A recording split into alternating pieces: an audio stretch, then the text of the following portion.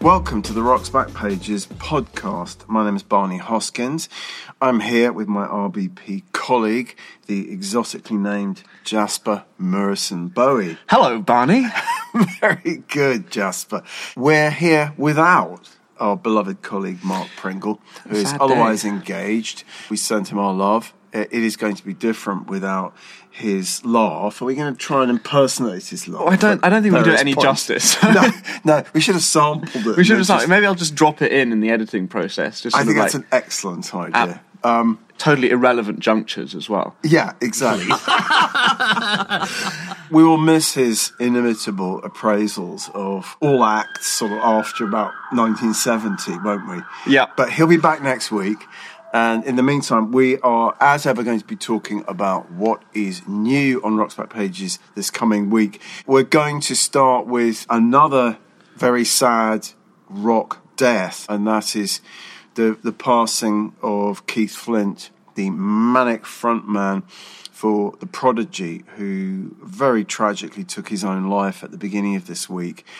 So we have three pieces about The Prodigy that go some way to explaining or chronicling how extraordinary they were in their real kind of heyday, I think. Absolutely. And what a sort of staggeringly sort of brilliant frontman Keith Flint just totally was. manic, crazy energy that he had. And I think he managed to take the energy from the scene that he'd come from, the sort of free party scene, and make it somehow, you could feel it on the record, I think. Yeah. And given that he initially was basically just a dancer and then started putting... He was the sort of Bez of the hardcore rave scene, wasn't he? And the first of the pieces that we have here by Johnny Cigarette from NME in March 96, when Firestarter has just come out. Yeah, they're just filming the video. They're filming the video while this interview is happening. Which is fascinating. And we learn in this piece how Firestarter came about and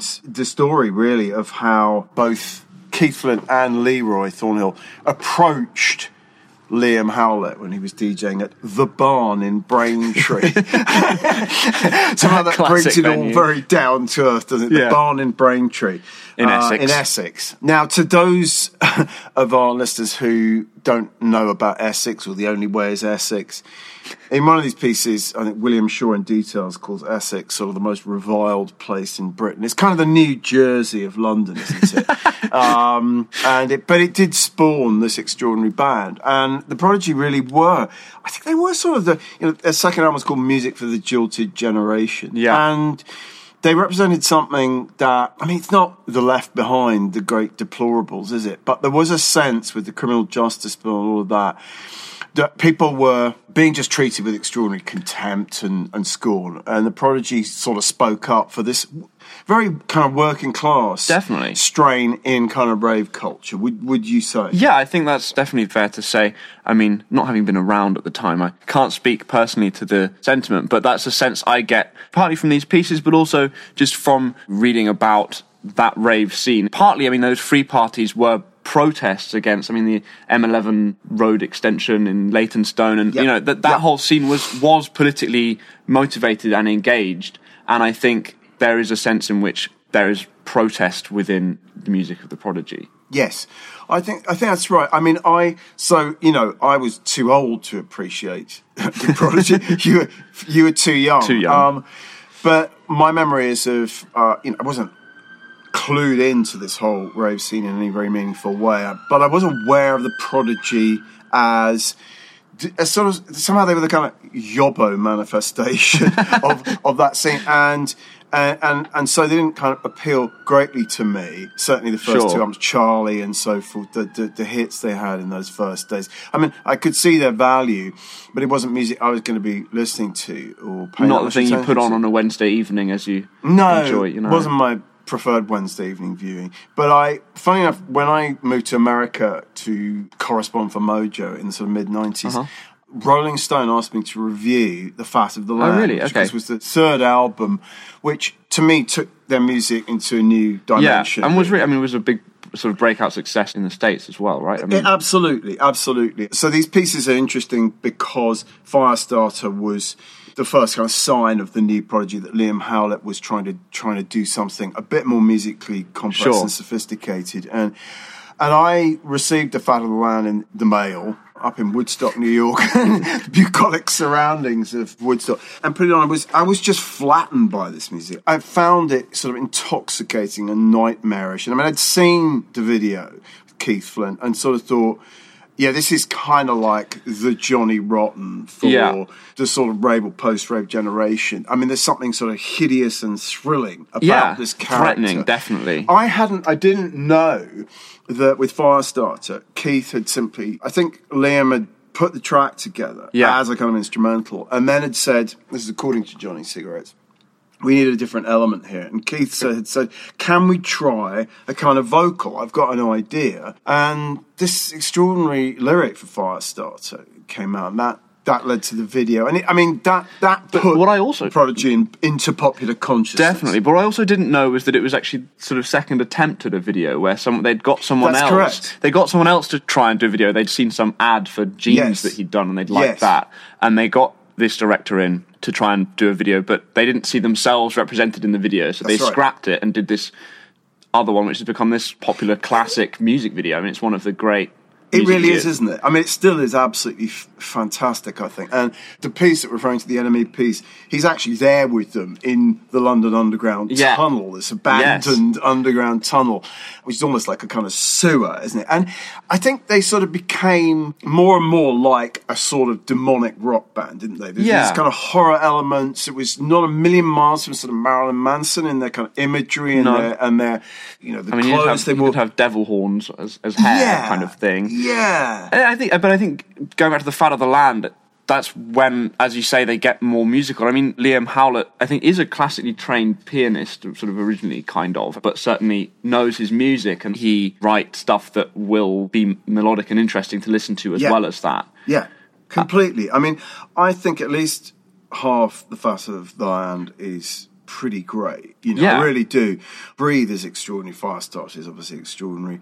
The unfortunately titled Smack My Bitch Up is also extraordinary. I mean, they had a long way to go in terms of sort of political correctness, I think.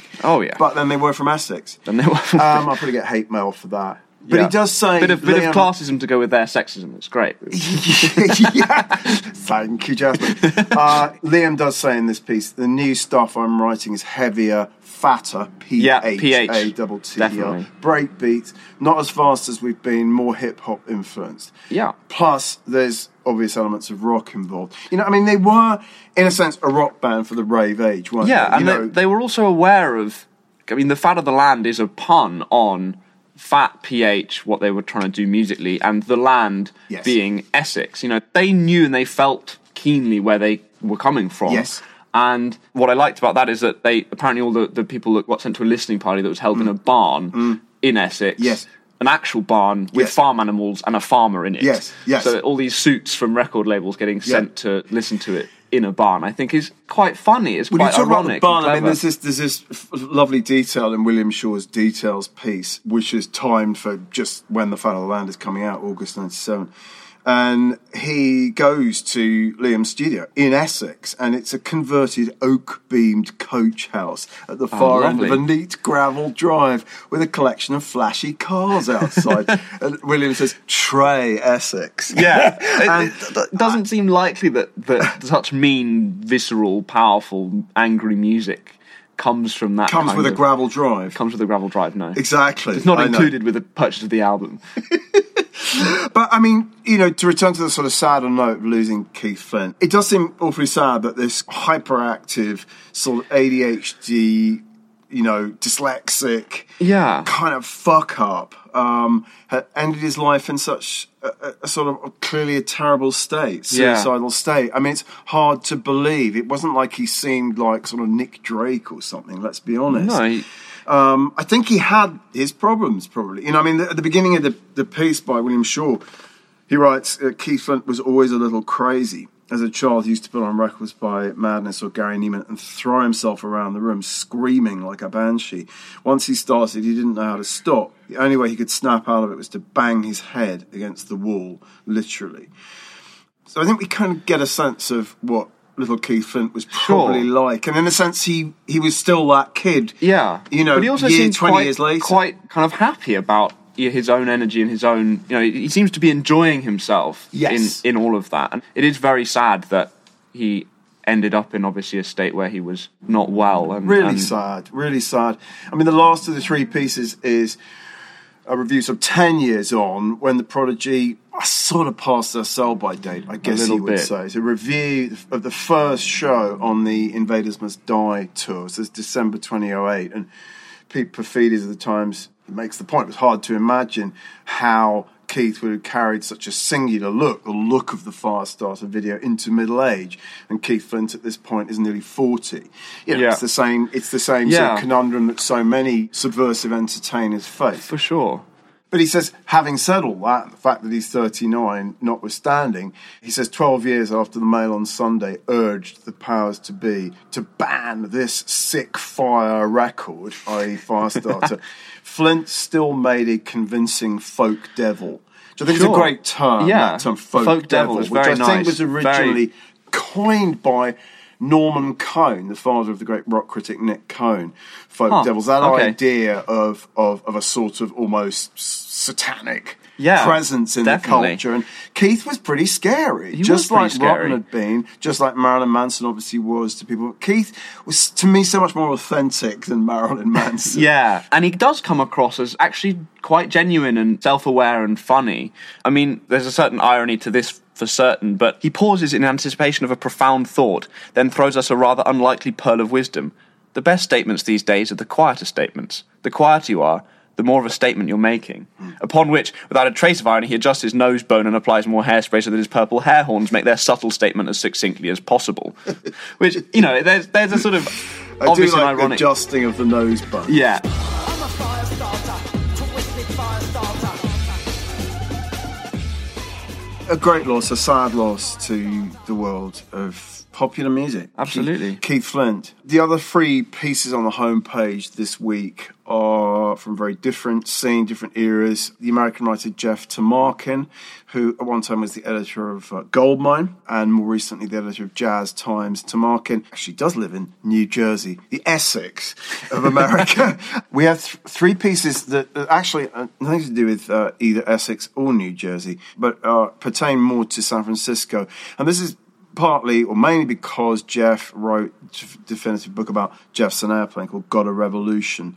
It's a very good book about Jefferson Airplane and the whole Haight-Ashbury, San Francisco, late 60s psychedelic scene. And the first of the three pieces by Jeff, in fact, is a relatively long interview with Marty Balin, who's the original co-lead singer with Grace Slick of the Airplane. And Marty goes back to his early sort of folk days in San Francisco with the town criers. And he talks about Skip Spence, he talks about Grace and so forth. It is a long piece. I mean, I've sort of skimmed through it, and it's interesting. I mean, for me, as someone that doesn't know very much about Jefferson Airplane or that whole scene in general, it is a kind of an interesting retrospective. Exactly. I mean, it's interesting to read those early colourful sort of local details about a scene as important as the Haight. The other two pieces are kind of San Francisco in later times. A piece about Greg Kihn, who was one of the stars of the Berkeley label Berserkly Records with Jonathan Richman. So these are all Bay Area themed in a way. Greg Kihn had a couple of hits in the early 80s. And then the last of his pieces, also Bay Area, The Residents, the great Residents, the mysterious, enigmatic, bizarre, surreal residents who were based in San Mateo, south of San Francisco. And this is Jeff witnessing the very first New York show the Residents ever played. I mean, I find that hard to believe. 1986. I mean, I saw the Residents in London earlier than that, and I saw them in LA, must have been about 82, 83. So I was astonished to read that they didn't play New York, I think it's the Ritz Theatre, until 1986. But then their shows were perhaps not easily transportable, since they performed in, as many know, in these sort of giant eyeballs. I mean, Jeff makes the point that the Residents are the most brilliant sort of subversion and deconstruction of rock cliches. I thought I didn't know who they were, but now you've said the eyeballs, now I recall having seen photographs and having read about them. I just sort of forgot what their name was. Fascinating cult band. I mean, you either sort of worship the Residents or you're kind of indifferent to them. They've made dozens and dozens of albums, many consisting of tracks that don't last more than sort of a minute and a half. Yeah. And I mean, they're very, very out there. They're very avant. And don't they have a sort of whole persona around it as well? I mean, it's Yes. like a sci-fi almost vibe about the whole eyeball thing and their whole Indeed. outfit and sort of zines and kind of stuff that they put out. Absolutely. It's a whole world, the world of Ralph Records. I once went to their warehouse in San Mateo and met them all, but no one would ever come out and say that these guys who were in the warehouse were the Residents. You know, Yeah. you just joined in with that game. Yes. And one was called Homer, and you know, you didn't have to say, "Oh, you guys really the Residents," because sort of it was just It was immaterial. the worst kept secret the in worst, rock and right. roll. But anyway, so that's Jeff Tamarkin, and I do recommend his Jeff's Airplane book, God a Revolution. So that's the free stuff that's on RBP. And I'm going to hand over at this point to you, Jasper, to tell us just a little bit about the week's new audio interview for subscribers. Right, so this week we've got a short but very interesting interview with Jane County, who was frontwoman of the band Wayne County and the Electric Chairs, the first openly out trans woman in rock, talking in this interview about, not really about music so much, but about transitioning and its various stages and about what she's been doing. And so this is 1985, interviewed by Ira Robbins over the phone. She's actually in London herself. She's actually in at this London, point. yeah, in Streatham Hills. Streatham Hill, yes. Southwest 2. Yes, it's a bit like Liam Howlett's gravel-lined studio. It sort of brings it down to Streatham Hill. We think of her as sort of, in terms of Max's Kansas City and Berlin, but here we are in Streatham. But so this is 1985, and she's left the scene somewhat and went to Berlin and then got sick of Berlin / ran away from a lover who jilted her, or in fact a husband who decided he didn't like her anymore but now wants her back. It's a very funny interview. She's very funny about all of this. And now she's in London preparing to go do Bible archaeology in somewhere in California or something. And she says it was such a straight face, doesn't she? I mean, it's so clearly genuine, sincere, her interest in biblical archaeology. But for anyone who sort of remembers what Wayne County and the Electric Chairs were like, when she used to perform these outrageous shows in New York with sort of gigantic sort of dildos and things, she was a genuinely transgressive figure. Very and as you much say, so. the first out transgender performer in Absolutely, pop history, really.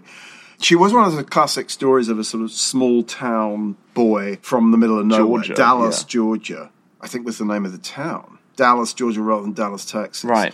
Who, you know, she says, doesn't she, I didn't come out, I was born out. Yeah. And that's how she felt. She felt like she was a girl from very early on. And clearly, in a small town in Georgia, you're going to feel pretty out of place. Pretty out of and place, you're going to pretty get quickly. horribly bullied and abused. So she got on a Greyhound bus in the late 60s and came to New York City because that was the only place that anyone who felt as Yeah, although what I go. find interesting as well, that she sort of tried to make it in Atlanta as the person she felt she was, but just got so beaten down by. I mean, there were laws about how many items of female clothing you could wear. You had to balance it out with at least 3 pieces of male clothing. Sort of really. That's weird. really shocking, isn't it? Absolutely. That female impersonation was effectively against the law. you know. I mean, should we be surprised that in the American South in the 60s that was the case? But nonetheless, it does still seem shocking to us. And so she was kind of chased out of Atlanta, basically, and then, as you say, got on a Greyhound bus, went to New York, got involved with the whole Warhol scene. And the Stonewall scene, the famous Stonewall pub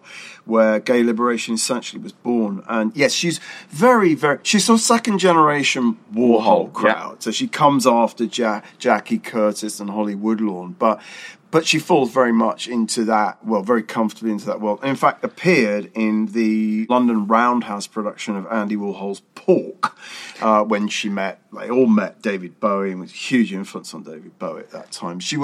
I think Bowie did sign her. I think Bowie wanted to produce her. Yes. So she's an important part of that kind of transgressive New York, London, proto-glam Definitely, scene. yeah. I mean, we're adding this now because it is, in fact, almost exactly 40 years, I think, since she changed her name from Wayne to Jane. Oh, really? Okay. Yeah. She talks about... Ira asks her, obviously doesn't really know how to ask, but wants to ask when she transitioned and what that was all about and stuff. And she does a good job, I think, of explaining to him, who he obviously doesn't really know that much, as, you know, it is 1985, the common knowledge, the public knowledge of that whole life and experience that you have as a trans person is pretty non-existent. And she does a pretty good job of clearing up his conceptions of what it actually means to transition. And she talks about how it's various stages that she's gone through as her own personal experience. Perhaps let's just listen to it.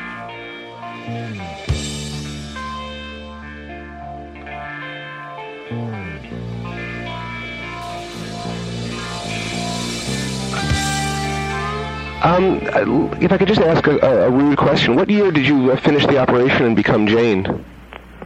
Well, you see, it didn't happen in like one stage of 1 year because it happens in different stages, different operations. Mm-hmm. I mean, with me, I had an operation 1 year, and then the next year I had another one. Then 1 year I had two. Uh-huh.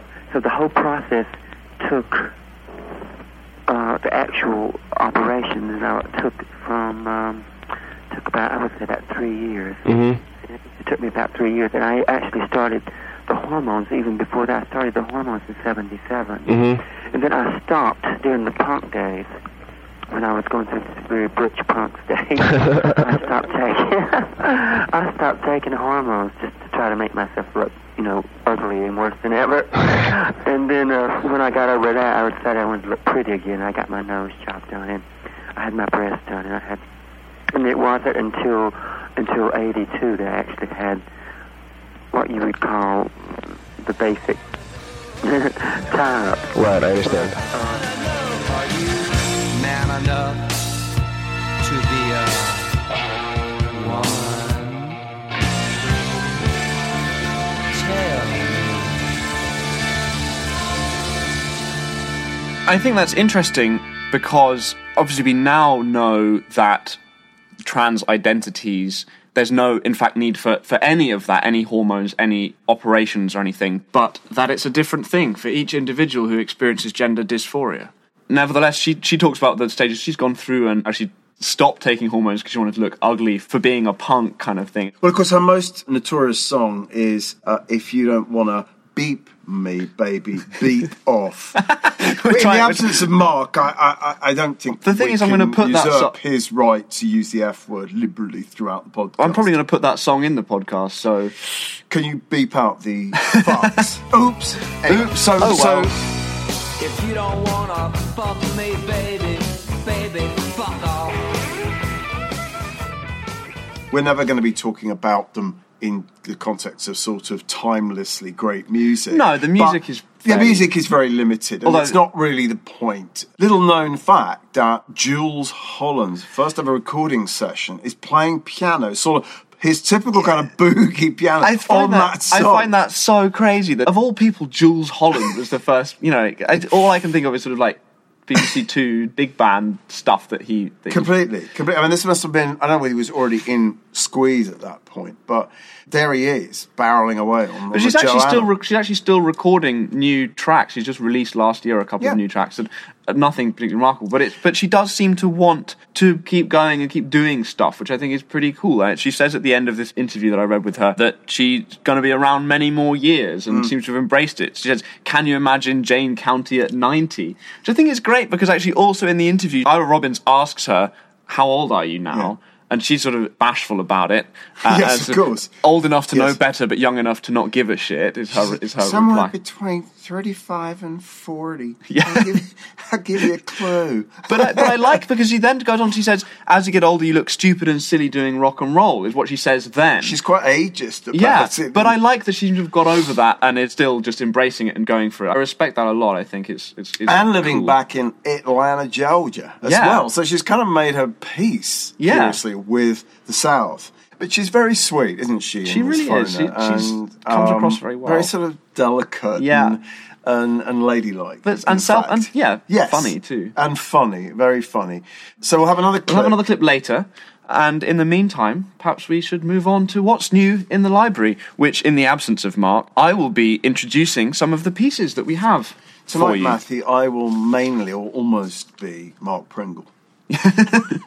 Mainly or almost. So the first piece that you will perhaps be able to tell us a little more about is about the Beatles' court battles in the States in the mid-'60s that flared up. Well, we've got a lot of early Beatles pieces on Rock's Back Pages, as you know, Jas, but this is slightly different, slightly more unusual piece about what happened when Capitol Records finally decided to put out Beatles music, because they've been very diffident about the Beatles. They were the sort of quintessential American or LA label associated with, Nat King Cole, Frank Sinatra, Peggy Lee, you name it. And they were very, very sort of reactionary and disdainful of what people were saying was this kind of British invasion bubbling away across the ocean. They didn't want to put out. They didn't exercise their first rights to put out the Beatles. And so songs. in their absence, VJ and Swan. Black owned. Interestingly, given how influenced by American R&B the Beatles were, two black owned American independent labels put out the very first Beatles singles in America. One was Swan and one was VJ. VJ is the better known. Swan, very few people talk about Swan Records anymore. And then when Capitol finally sort of woke up to this sort of goldmine they had in their global phenomenon it of sparked the Beatles, a kind of whole series of lawsuits between these labels. Well, all three of them trying to get at each other because they all felt some kind of claim to having either been the first to do it, or obviously in Capitol's case, having the actual true rights to it. It's a sort of basically documentary piece, right? I mean, it's a factual report on what is going on in the courts and how the lawsuits are working themselves out. Nice. An interesting one. Yeah. Next up, Jeff Beck in August 1970. Yeah, so this is a piece about kind of Jeff Beck in transition. Many of us would say that Jeff Beck is, next to Hendrix, the greatest rock guitarist of all, better than Clapton, better than anybody else. I'm certainly of that mindset. But this is an interesting little piece about a little known episode in the Jeff Beck story where he goes to Motown. He goes to the Motown studios in Detroit and plays with the famous Motown musicians, although not that famous at that time. No one really knew or talked much about bass player James Jamerson, for example. But Mickey Most, Jeff's manager, had this idea it'd be interesting to take Jeff to Detroit and play with them. And it didn't work out too well, and the results were never in fact released. Well, I mean, I don't think they particularly meshed very well, because Mickey Most says, I mean, Jeff Beck plays very loudly like guitar players do, and the bass player ran right out of the studio with his finger in his ear going, ooh, ooh, ooh. We had to go out on the street and drag him back. He didn't want to know. Now, the bass player is unnamed, but probably James Jamerson. Well, certainly possibly James Jamerson. There were other bass players, but let's assume it is Jamerson. And also, the relationship between us and the Motown musicians was a bit tough, a bit hard. I thought we looked very white, and we'd walk about saying, we just love the music you play. And instead of saying thank you and all that, they'd just say, yeah. Which, I mean, this whole notion that they should be thanking them for it is, I mean, oh dear. It's sort of... Well, one wonders whether at Motown these musicians felt slightly suspicious of this idea of this white rock act coming in and trying to get some of the Motown magic to rub off on them. Yeah. Do you think? I think that's probably, I mean, whether or not, they were suspicious, I think there's no reason why they should be sort of bowing down to anyone in particular. It's a weirdly sort of self-centered approach to going and saying, we think you're great, it's... Yeah. I mean, having said that, I think this is an interesting thing for me to read, because well, it might be that this was the birth of the sort of 70s Jeff Beck as we knew him. It's the year after Beck-Ola, which was a sort of heavier album with Rod Stewart singing. And it's just before the release of Rough and Ready, 1971, which was the first instance of Jeff putting his kind of new band together. And that then led to some pretty extraordinary records in the 70s, I think. Yeah, so perhaps it was the sort of germination of some of that stuff. And very funky. You know, I mean, definitely. Jaff has done kind of funk very convincingly in a kind of jazz rock style, more than many of his kind of white rock peers. So it just is an interesting little snapshot definitely. of a sort of point along the way for him. Moving on to Alice Cooper, to Nick Kent in Friends magazine in 1972. Another pretty long piece where Nick Kent is interviewing Alice Cooper and the band Alice Cooper as well as Alice Cooper himself. Precisely. And it's an interesting piece. It's pretty wide-ranging in its content. And he says it's such a drag that the whole Detroit scene had to get so smacked out because that was the rock and roll city. Yes, and he mentions Iggy Pop, of course, whose Raw Power was being recorded in London probably at this very moment. And he mentions Funhouse. That must stand as one of the classic rock albums. Iggy was probably the finest performer ever. Generous thing for Alice Cooper to say. Absolutely. I mean, I remember, so summer 72, this is Nick Kent writing for Friends magazine, just about the time he's about to start writing for NME, but School's Out was a huge single for me and for my pals in that summer. If you were at school as a kid at that time, that record, of course, was sort of massively significant, and it's still a just fantastic pop record. Nick calls School's Out one of the ballsiest little 45s in ages. I mean, this was, you know, Alice Cooper's big kind of breakthrough moment. Yeah. He'd been on Frank Zappa's label, a couple of albums didn't sell anything, and then he hooked up with the producer Bob Ezrin, and they started making some pretty great records. Yeah, and they Killer, started... and then the School's Out album, and $1 Billion Babies. They're pretty fantastic records. They're pretty exciting. I mean, this is at the point where they've already coined the shock rock look kind of thing. Sure. And they're really going for that sort of post. Yeah, guillotining dolls on Guillotining stage, dolls, throwing chickens into the audience live by mistake. chickens, or dead There's chickens, a live live chicken, dead and it was an chickens. accident. So this chicken got into a feather pillow live at his gig, and I don't know what they were going to do with the feather pillow, but whatever. Alice Cooper didn't really know anything about farm animals, having never really seen any of them. He just sort of picked up the chicken and assumed it would fly, so he threw it. Yes. And obviously it didn't fly and got torn to shreds by the crowd. Yes, it's a pretty unsavoury story, frankly, but it's part of, you know, The mythology. notorious legend of Alice Cooper, who's sort of aged like fine wine and become a terribly sweet and charming elder statesman. But I mean, it's interesting, you know, picking up from talking about Jane County, that Alice Cooper, the very name, was a significant statement for kind Absolutely. of 1968, I Yeah, think. definitely. Vince renamed himself Alice Cooper. Yeah. And there was, along with all the sort of shock rock stuff that was going on, he really invented sort of shock rock in terms of theatre. There was that kind of element of playing with gender. Yeah, it's definitely a subversive thing. I mean, the GTOs were on the same label with when Zappa, when he was on. Yeah, the straight label. The ironically named straight label, And as it was- opposed to the bizarre label. Then it was the GTOs that kind of encouraged them as a band to perform in drag and Yes. pursue that look. Yes. And it was a I mean, I subversive. loved it. You see, it's a weird thing because, you know, it was all about glam for me in that era. And Alice sort of fell into that. I mean, I still think of School's Out as a kind of glam rock classic. But at the same time, he didn't look anything like Mark Bolan or David Bowie. I mean, No. he looked much older and he wasn't pretty. No. And the band just looked like jocks in Yeah. drag. Yeah. You know, I mean, so they didn't sort of sync very, very naturally with that.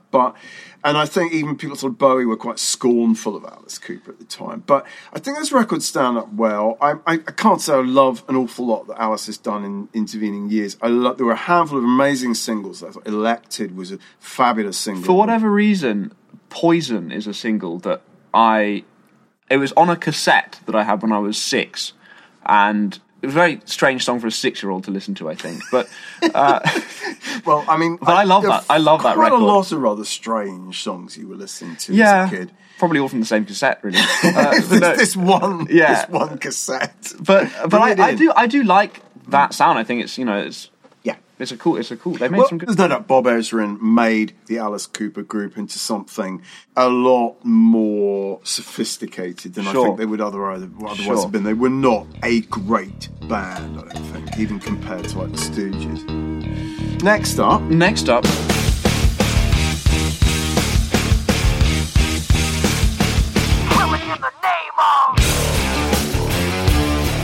Rage Against the Machine, Stephen Wells, NME 1994. And it's again quite a lengthy piece, quite an early piece, talking about them and their rebellion. Stephen Wells writes engagingly and interestingly about what they're doing, but also kind of calls them out in a sense for being on a major label, Columbia Records, yeah. and you know, criticizing corporate consumer culture at the same time. Stephen Wells sums it up quite well when he says, "I'm thinking what a great job it is where you can call your employers corporate whores and still have your job in the morning. Hell, it's probably in his contract. The party of the first part will, at tri-monthly intervals, refer to the party of the second part as scum-sucking puppets of the blood-drenched American junta fascist pig state."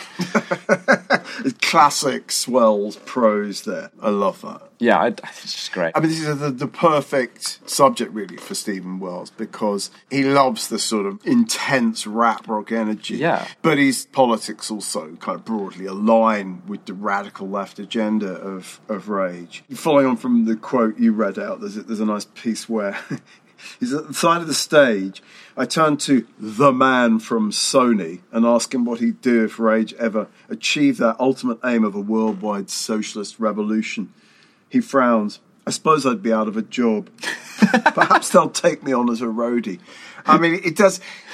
The piece is very much addresses the sort of contradiction in terms of being these very extreme radicals calling for worldwide revolution, and at the same time being part of the corporate rock machine. Those Rage Against the corporate rock machine. Rage Against the corporate rock machine. Yeah, but I mean, there's some great tracks from that. Yeah. He's very so Zach De La Rocca, the singer, isn't even he's at this point said he's not talking to the press anymore. So mainly he's talking to Tom Morello, the guitar player, and he says of Morello, he is seething with disgust, but he never raises his voice. It isn't rage, it's the burning, rational disgust of a sincere political professional who knows that sometimes you have to speak quietly and carefully to be heard at all.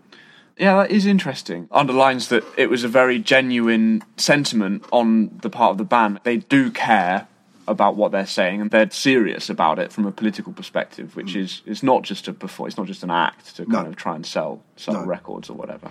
And we occasionally blast "Killing in the Name of" in the office, don't we? Oh, yeah. And it is still extraordinarily exciting. I mean, Swells says, you know, for all its much vaunted rap rock crossover fizz, the Rage noise is essentially one huge, storming, hairy-chested, heavy metal riff. But fuck, it works. Oh, it does, yeah, absolutely.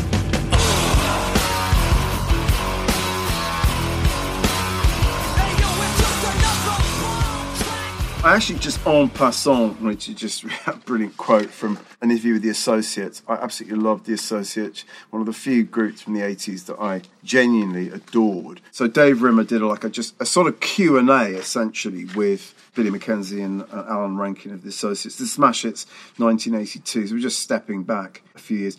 And it's done very much like a kind of old pop press interview would be done. Sure. He doesn't ask what their favourite colours are, but he might as well have done. So one of the questions is, this is all part of Smash Hits' sort of kind of demystification of rock journalism. Right. So one of the questions is, what's the worst holiday you've ever had? Alan says he hasn't been on holiday for 13 bloody years, but Billy says, the late lamented Billy Mackenzie, as one of the great singers of that era, in my opinion. He says, it was berry picking in Blairgowrie, Scottish, when I was about 14. I was being chased by this big fat girl with green crimpling trousers. She had this passion for frogs and kept them for pets. She kept wanting me to do dirty things to her, so I had to do it in the end, but I was disgusted with myself. Well, Billy essentially turned out to be not heterosexual, so this might have been quite traumatic for him. That sounds traumatic. But he was a great interview, Billy. And those are some of the highlights that we've picked out from all that's going in new for subscribers into the RBP library, and that is us done sans Mark Pringle, who we've obviously missed terribly, but I hope we've done all right without him. As I say, he'll be back next week. Do check out everything on the site. Do let us know what you think about the podcast. Absolutely. On iTunes and elsewhere. We appreciate love feedback that. and we love reviews. We And live for feedback. ratings and all this stuff. And this Subscribers, stuff. etc., etc. Yeah. So from me and Jasper, it's a hearty farewell. Yes. And Jasper's just going to talk us out with the second clip from our Jane County interview. This is the Jane County interview, where in the second clip, Ira sort of asks, how did you pay for all of your various surgeries that we heard her talking about earlier? And she talks about it. Again, she's funny about this. She talks about how she funded it by working at what she calls a house of prostitution. Thank you so much for listening, and we'll see you next week. Bye.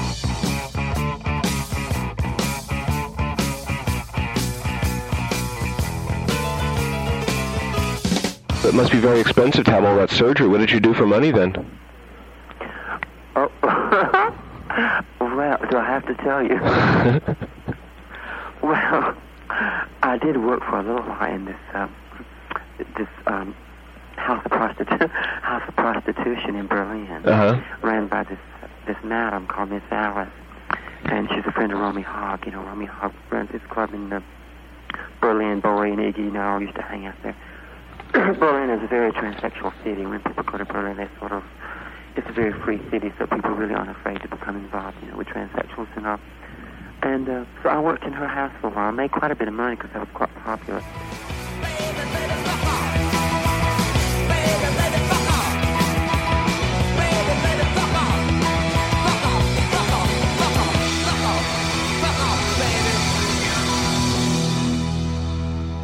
That was Jane County in conversation with Ira Robbins in 1985, concluding this week's Rock's Back Pages podcast. The host was Barney Hoskins, and it was co-hosted and produced by Jasper Murison Bowie. For a list of articles discussed and full show notes, please visit rocksbackpages.com/podcast. You can find thousands of articles, as well as hundreds of full-length audio interviews, at rocksbackpages.com. In other words, if you ain't got time to take a walk with me on my meat rack, then you can just get the hell out of my bread line.